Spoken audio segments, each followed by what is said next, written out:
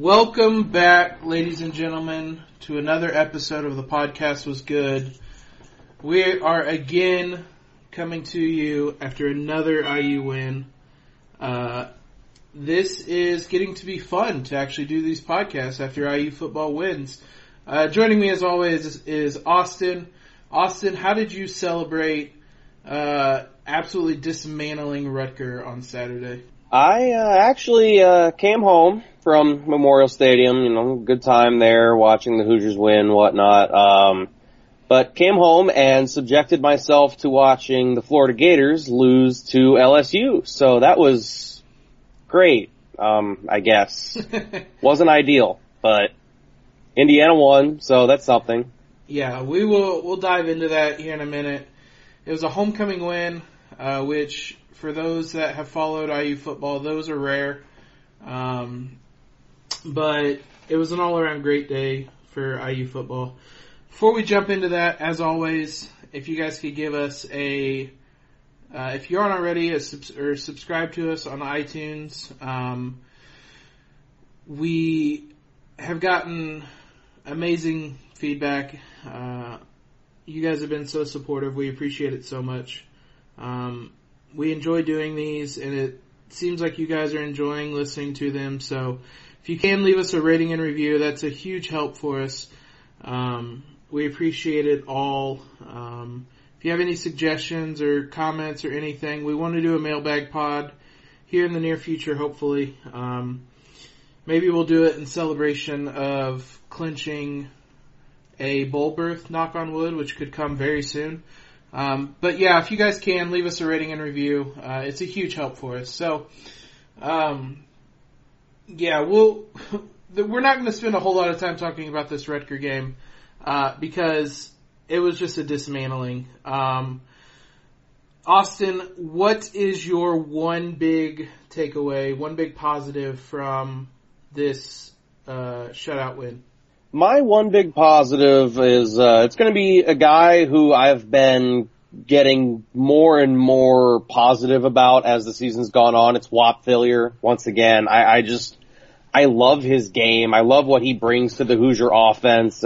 He had 10 catches for 182 yards on Saturday. He didn't get in the end zone, but he did break off a 56-yard catch, and he's electric with the ball in his hands. He's a difference maker for the Hoosiers on offense. So I was excited to see Kalen DeBoer just continue to feed him and feed him and feed him as the game went on. And I'm starting to feel really, really positive about just the way that his career is trending. He feels like a guy who could play at the next level. He's really positive about Whop Phillier right now. I think as a whole, we knew this receiving core would be really good. I think I speak for both of us when I say that we're surprised it's Whop that is the one that stood out this year, but pleasantly surprised. There's a couple stats that came out from Pro Football Focus.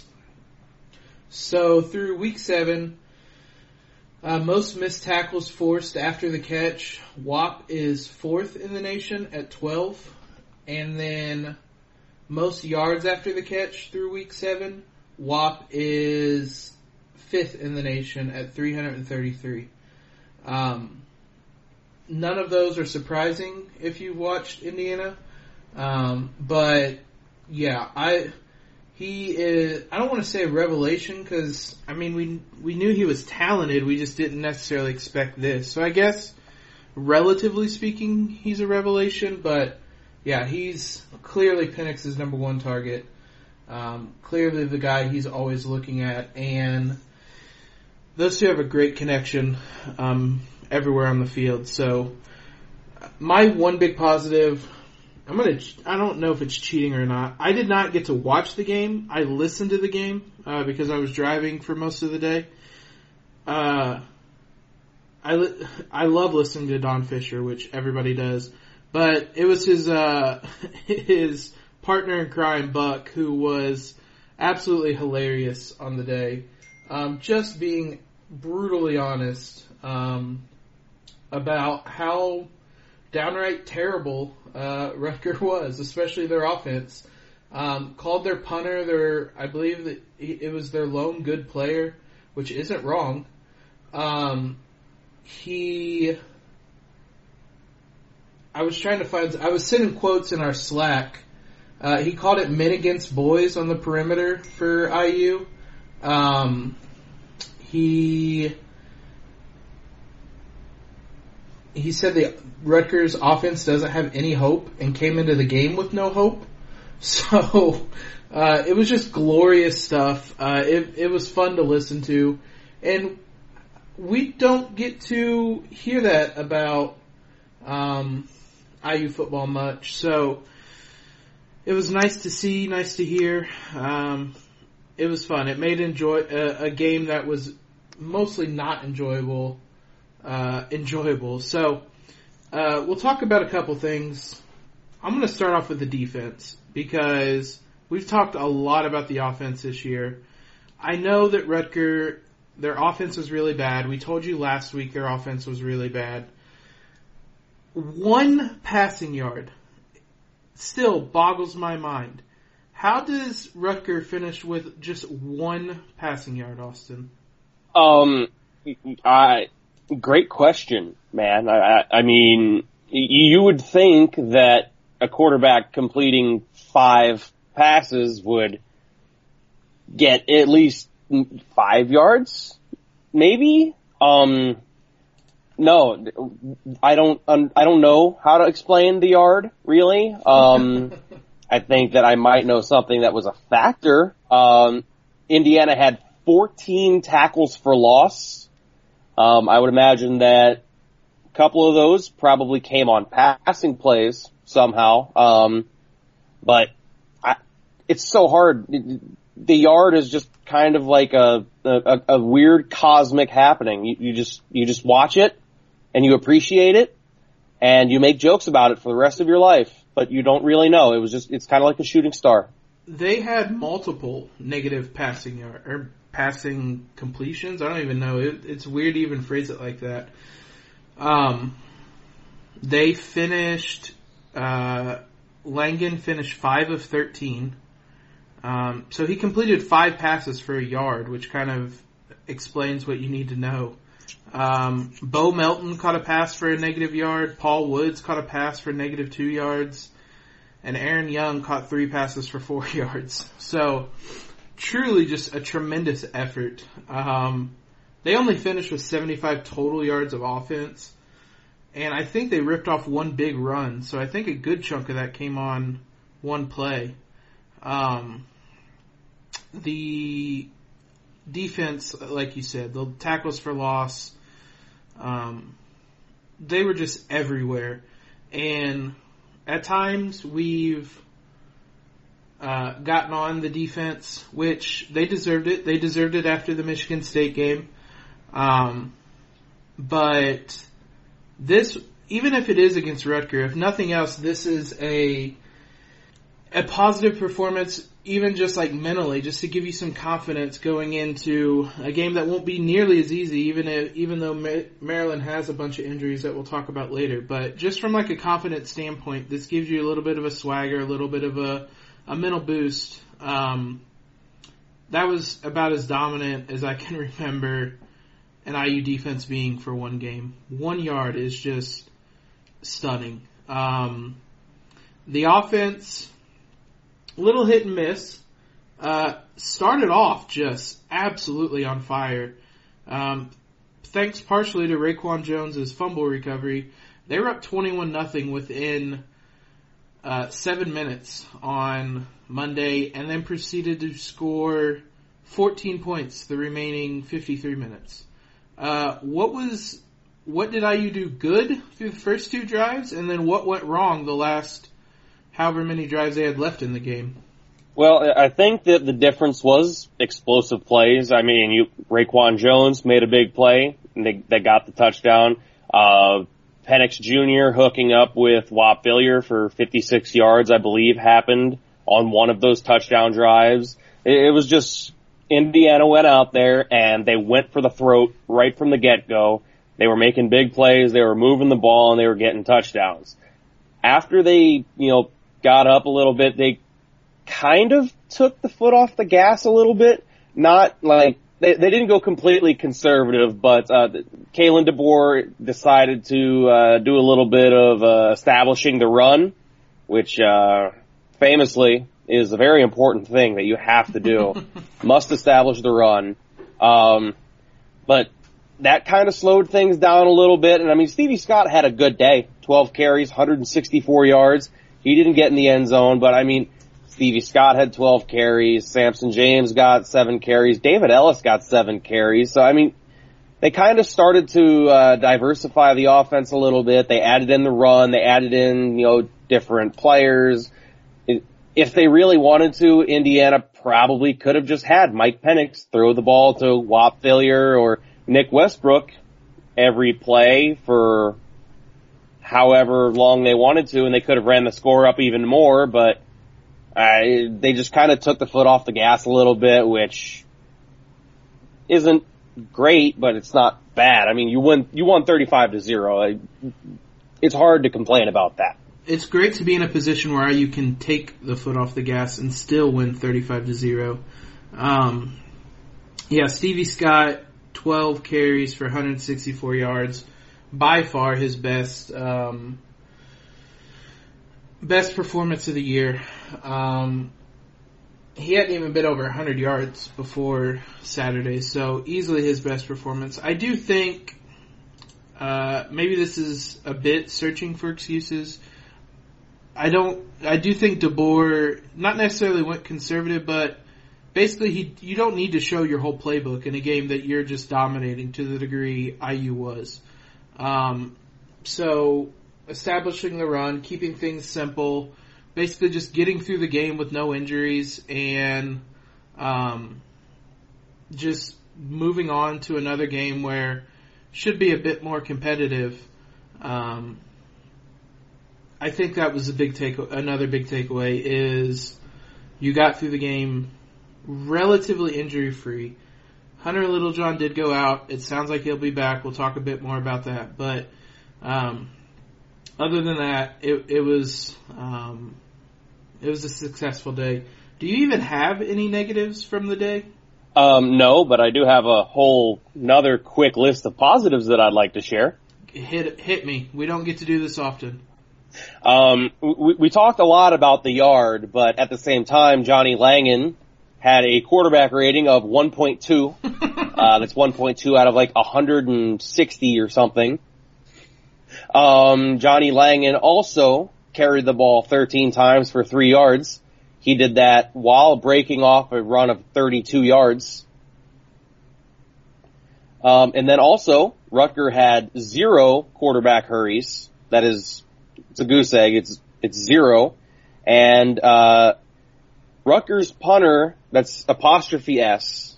Rutgers, apostrophe S, punter, amassed 473 yards in the game with a long punt of 68, which is so close to being nice. That is staggering. 473 yards of punts. And Buck was not kidding when he said that is their best player. Which is sad and also funny.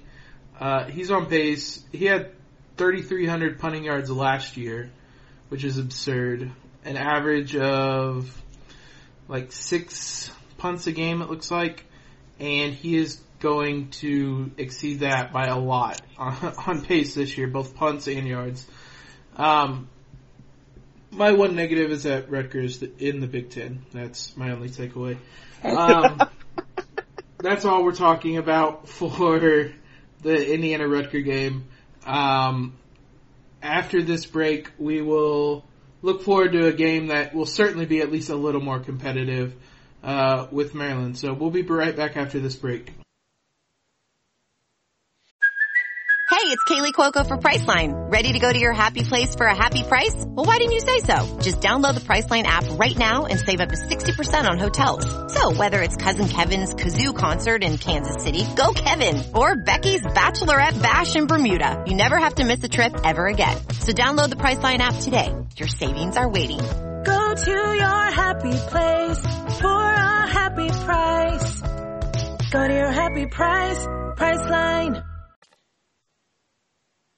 So Maryland is an interesting team. Early in the year, it seemed like they were a legitimate, I don't want to say contender, but just a legitimate team, maybe a bowl team. Their first 2 weeks of the year, they win 79-0 against Howard and 63-20 against Syracuse. That Syracuse win is holding up nicely, oddly, but nicely. After that, or since then, they have been 1-3. They lost to Temple. They got shut out 59-0 to Penn State. They beat Rutger, which you saw the Rutger team that played. I think there's high schools in Indianapolis who might give them a run for their money. And then last week, I was really surprised by how poorly things went against Purdue. Maybe so surprised because I could have had money on it. Who knows? Maybe, maybe not. But yeah, they were from the get-go behind the 8 ball against Purdue. They had it down to 20-14 early in the second, and then Purdue scored the final 20 points of the game, and it was never close. So it seems that Maryland may not be all that good. Before we dive in too deep on anything, what's just kind of your snapshot thoughts on Maryland and where they're at this season? Well, the last 3 of the last 4 weeks have been really, really kind of, they've been good for me because after the big win over Howard and after the big win over Syracuse, I was one of the people that absolutely did not buy the hype. I didn't think that Maryland was good. I didn't think that they would continue to be good. After the Syracuse win, I kind of felt bad about having that take. But since then, it has been so much fun to be a Maryland non-believer. Just reveling in them losing to Temple, getting absolutely destroyed by Penn State. And I didn't expect them. I expected them to beat Purdue. And when they got blown out that way, it's been fantastic. My takeaway is that Maryland, should also be ejected from the Big Ten, preferably out of an airlock. Just goodbye. Get rid of them. They're terrible. Just a bad football team all around this year. I'm willing to give Maryland a bit of a pass. I don't hold them quite to the same standard as Rutger because they're at least competitive in most things. They've had some really good soccer programs. So basketball's always been a strength. Things like that. But, Rutger doesn't really have anything, but we're not going to keep bashing on. Yeah, we probably are. But Maryland has a couple of key injuries. That was part of the reason why they lost last week. Starting quarterback, Josh Jackson, not the now Memphis Grizzly, former Kansas Jayhawk. Different one. Hurt his ankle during the team's loss to Penn State, I believe. Or it was the Rutger game, I believe. Hurt his ankle, did not play against Purdue, which was a pretty decent reason why they lost. I don't know. That was such a poor performance. I don't know how much was even on that injury. In his place, Tyrell Pigram did not play particularly great. There seemed to be a pretty big drop-off from one to the other. Pigram finished 20 of 39 for 218 yards, 2 interceptions. But he did rush for 170 yards and a touchdown, so it's a little bit of a different dynamic. The other big injury, though, is Anthony McFarland did not practice Wednesday. He'd been dealing with an injury, a high ankle sprain, had an MRI. He is the team's, well, technically second leading rusher by yards. He has the most carries, 1 yard less than Javon Leak, who's first on the team. So you're looking at the distinct possibility. Josh Jackson was at practice on Wednesday, but he was only doing some drills and wasn't working out with the ones. So you're looking at the distinct possibility that Maryland's starting quarterback and running back are not going to play, and one of their starting receivers is redshirting, I believe. So how big are these injuries going to be for Maryland, Austin? I think that they're monumental. Maybe if they're completely healthy, Maryland has a chance. I mean, you look at SP Plus, which famously doesn't factor in injuries to its projections, and SP Plus has the Hoosiers by 6.3. That's without any of the injuries. I think that if you take out Josh Jackson, you take out McFarland, you take out their starting slot receiver, DJ Turner, who's redshirting. You take out, I believe that they also had a cornerback who got hurt, and he's out for the rest of the season as well. You take all of that. Tino Ellis, yep. Yeah, you take all of that and you just keep stacking it up, and it could be the difference between this being a 1-possession game and it being a 2 or 3-possession game. So it's just, you never want to see another team get absolutely wrecked by injuries, but it's something that is happening and it's working. It should, almost certainly will work in the Hoosiers' favor this Saturday. It's going to be a big deal for Maryland. Yeah, so, I mean, we kind of saw this with Penix, but if you aren't practicing on Wednesday of game week, odds are, I mean, I know every situation is different, but odds are pretty high that you're not going to be playing. And yeah, when you're taking 3 starters out of the starting lineup, that's a huge loss. So, IU isn't without its own injury concerns. As we mentioned, Hunter Littlejohn did go down during the game, which this is already an offensive line that has a lot of, Coy Cronk going out, hurt, and already underperforming line. Now, they've been better in recent weeks, but at his press conference on Monday, Tom Allen said it wasn't a serious injury and that he expects Littlejohn to play, which is tremendous news, and big for Indiana. We saw they had a huge game on the ground, especially from Stevie Scott. So trying to keep that momentum building will be big. So I think injuries are going to play a big role. I don't want to make any assumptions, but I think it'd be fair to say probably at least one of Jackson and McFarland are going to be out. If both are out, you saw how much the team struggled against Purdue without Jackson, and I'm not sure if McFarland played that game. I'm pulling it up now.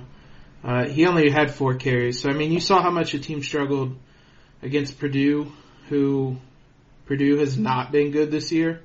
That type of team, you would think, I know this is still Indiana football, but you think would not give Indiana a whole lot of problems. So, if you had to, we do this every week. So, your prediction, what is the prediction for the game this weekend? This weekend, I am going to say that Indiana covers the spread, which opened at 5.5. I believe some books are up to 6.5 now, maybe 7. SP Plus, like I said, at 6.3. I believe that would round down to 6. I'm going to say Indiana 35, Maryland 7. Ooh. I'm going to go with a big win for Indiana. Interesting. S&P predicts it 30-24. Like we said, the 6.3 doesn't account for injuries. The spread opened at 5.5. Fluctuated a bit. I can assure you, as of tonight, you can still find it at 5.5, which we told you last week that IU was probably going to cover and that Rutger was really bad. This offense isn't, if they're missing Jackson and McFarland, this offense isn't going to be a whole lot better. And IU actually has a legitimate offense this year. I'm not too worried about how the second half went, or I guess the final three quarters went on Saturday. I'm with you. I thought I was surprised because I thought I was going to be going on a limb predicting a big win. I think it'll be something like, I don't want to give the exact same prediction. It'll be something like 38, like 13, something in that neighborhood. I don't think this will be particularly close. That would be, we talked about this a little bit before we went live. That would be Indiana's 5th win. That's one win away from bowl eligibility. Like, it's Indiana. I talked with you about whether we should talk about bowl eligibility. I'm not going to because it's Indiana, and we still very easily could lose this game. But holy cow, just the idea of having 5 wins in October is mind-boggling. So it's exciting times to be an Indiana football fan, and that does not happen often. So enjoy it, revel in it, get out. This game I don't believe is at Memorial Stadium. So I wouldn't recommend going to Memorial Stadium this weekend. Nope, it's in College Park. Yeah, don't go to Memorial Stadium this weekend. But get out and support this team because this is shaping up to be one of the better teams Indiana has had. They'll be back against Northwestern in a couple weeks. They have Michigan at home as well. There's no reason the stadium shouldn't be packed for both of those games because Indiana will likely either be bowl eligible or be playing for bowl eligibility against Northwestern. So get out and support this team because I think this could be the start of not only a special season but something special moving forward. So last thing we'll talk about, as we do every week, some IU soccer, and it's not just, well actually we'll do it this way. We'll talk a little bit about the game. They only played one game since we talked last. We talked after the Kentucky game. We hyped this team up to be this fun, exciting, high-scoring team, and now they have scored 1 goal in the last 2 games. But the good news is they haven't allowed a goal in that span. Tell me a little bit about the 1-0 win over Michigan on Sunday. Well, Michigan is it's over the last few years, Michigan has been one of the better teams in the Big Ten, so this is kind of one of those that you put a circle around. If Indiana is going to win the Big Ten, they need to beat Michigan probably. So they went out and they did that. Early, Michigan kind of had a few chances. They threatened a little bit, but the defense held up. Freshman goalkeeper Roman Celentano made a pair of big saves, and he kept Indiana afloat. And then in the 67th minute, Spencer Glass, who we talked about last week, he came up with a big goal. You know, he found the back of the net. He actually found the top of the net. He dribbled his way through and actually hit the top. It was a thunder kick. Yeah. He dribbled his way through the box and somehow got it at an angle where he hit the top of the net instead of the back. So pretty good goal, pretty good win for this team. They're trending upward. They're seemingly finally at full health. They haven't really been at full health for much of the season. It's either been, Linvy's hurt, Wittenbrink's hurt, Black is hurt. Now they're firing on all cylinders, and they're getting ready to hit the main part of the Big Ten schedule. So it's a lot to be excited about. They're still atop the Big Ten, perfect 4-0-0 in the conference. Michigan is actually sitting in third at 2-1-2. I believe that Penn State is between them. Indiana's got a lead with a game in hand against the other two in the top 3, which is pretty good position to be sitting in right now if you're the Hoosiers. Yeah, Indiana is the top 4-0. Penn State's 3-1-1. Michigan's 2-1-2.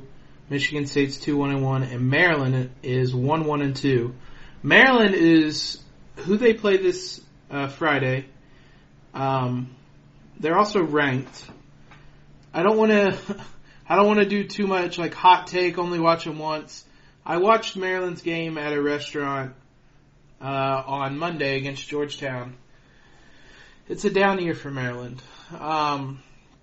They, like I said, in the past have had really good soccer teams. Not so much this year, even despite the ranking. I don't want to. It's a little bit of a reputation ranking, I would say. They're 6-4-2 on the year. Now, unfortunately, this game was going to be on FS1, and everything got bumped around. Blame Mother Nature. The Yankees-Astro game got postponed to Friday, which moved the Ohio State Northwestern football game to FS1, and Indiana-Maryland soccer got the shaft and got put to Fox Sports 2.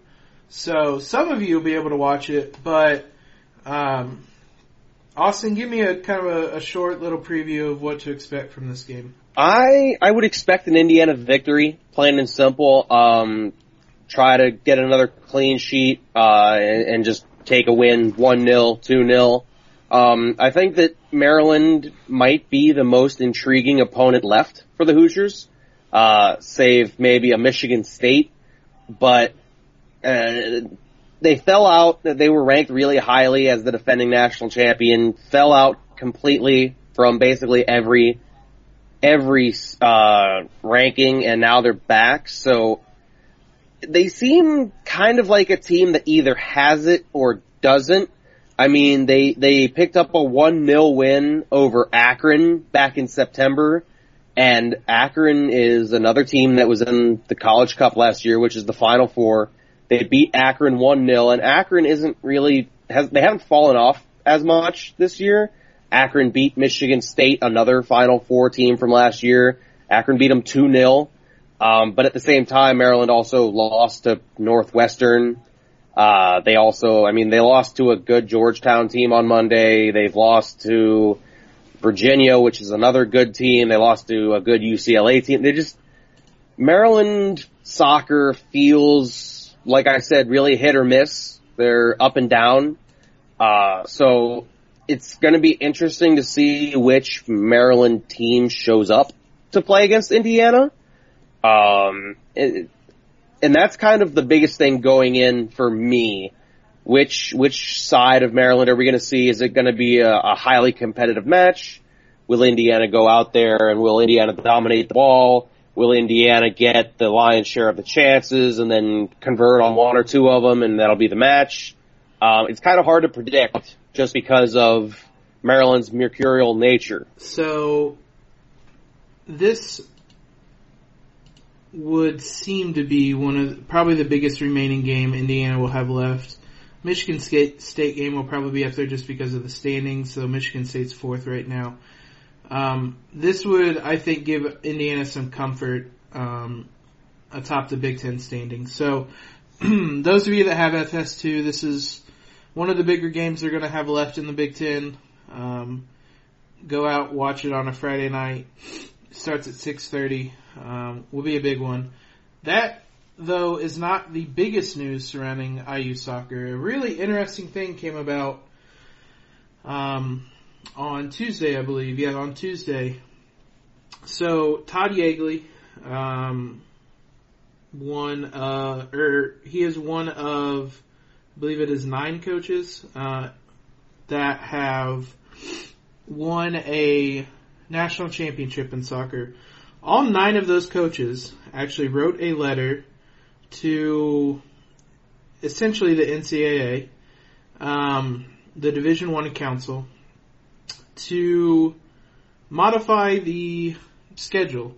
And basically, the kind of simplified version of it is that it would split the schedule between the fall and the spring, have regular season games in the fall, I believe have a couple in the spring. It would reduce the games down from 25 to 23 overall. But you would have a couple, I think, games in the spring, and then your tournament would be in the spring as well. The letter, we're going to have an article on this on the site. The letter's really interesting. But we actually, more than just that, Jordan Gould from IUS-TV and BTN Student U actually helped us out a ton. Got us a talk to Yeagley for us, and we're going to drop part of that audio in right now. Well, this has been a long project in the works, and one that's been talked about for 15, 20 years, honestly. And then I think really in the last 3 to 4 years, we've really started to get the momentum and also the backing understanding of the sports science and the medical background of what our sport is required to put our athletes through. And when you dissect that and you look at what the NCAA is working to work towards of trying to find more balance for the student athlete, it just makes sense. So yeah, as you kind of heard, it's an interesting, I don't want to say stance, it's just an interesting move that all these coaches are taking. Austin, what was your thoughts when you saw this? I think that it's a really progressive move, and it's a common sense thing. It's outlined in the letter. I would encourage anybody interested to read the letter in its entirety. It should be in our, I'm expecting it to be in our article that goes up on Thursday. I haven't written it yet, so I can't guarantee it, but it should be in there.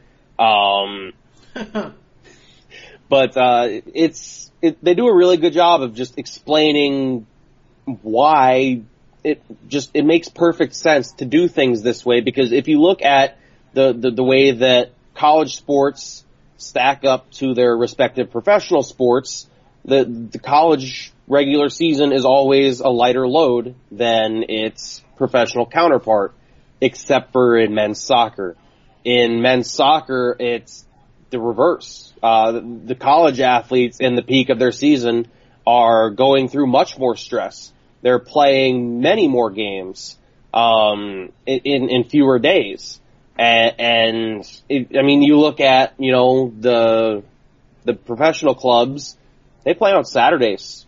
They play their league games on Saturdays, maybe a Sunday, maybe a Friday. But as far as their league goes, they're playing once a week. They might add in a second game or a third game if they're playing in a domestic cup or whatnot, but that's getting a little too into the woods for me.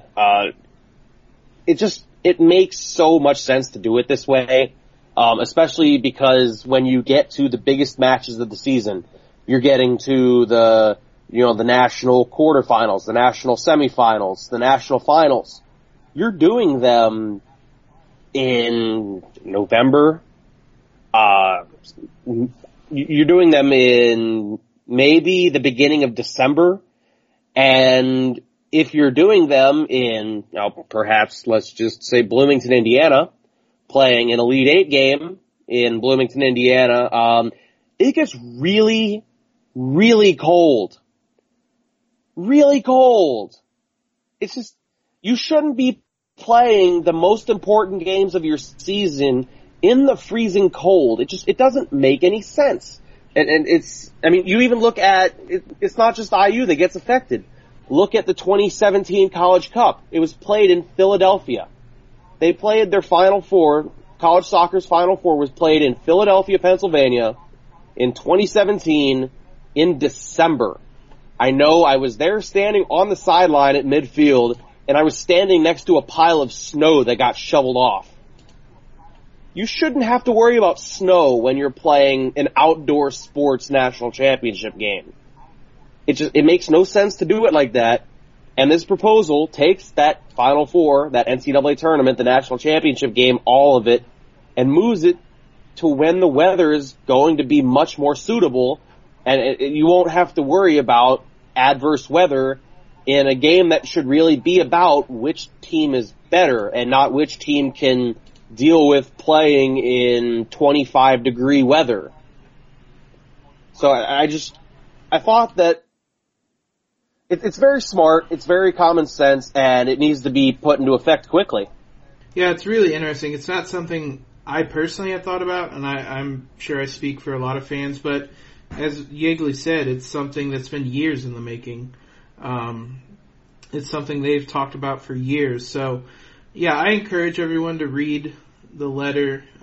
Like I said, we'll have a post up on this before this podcast post. So if you're listening to this or you're on the website, that post is already up. It uses a lot of examples, like Auston said, of the professional teams and how the college teams play less. And then when you look at college soccer, the teams are actually playing more games than the professionals would, and kind of the heart of their schedule is the term they keep using. So it's a really interesting look. To me, it seems just like a common sense type of thing, but don't ever assume common sense with the NCAA would be just kind of my take on that. So it's really interesting. I really hope it's something that gets a movement that gets some steam behind it. The vote is in April of next year, so be interesting to see. It could have an immediate impact on these games and whatnot. And instead of having a season that starts in basically September 1st and ends in December, if you make it all the way to the national title game, you have something that's a lot more spread out. The injuries aren't as impactful. The students, and the big thing is the students aren't tasked with nearly as much. Right now, they're essentially playing two games a week for a couple months, which, on top of going to school and whatnot, all this travel, they're playing at College Park on a Friday, things like that. It's just unnecessary, especially in comparison to how other sports are doing it. So take a look at that. Spread the word. Hopefully this can build up some steam and get past. So that will do it for us this week. Hopefully we will be coming to you next week talking a lot about bowl eligibility. We'll look up some stats if it gets that far, but I didn't want to do that because this is still IU football and I still don't entirely trust them. So we'll see how it goes on Saturday. I'm pretty optimistic, which means it's about time for them to give us a reason to be pessimistic. But like I said at the beginning, if you guys aren't already, subscribe, give us a rating and review. We appreciate all the support you guys have given us, and we'll be back next week.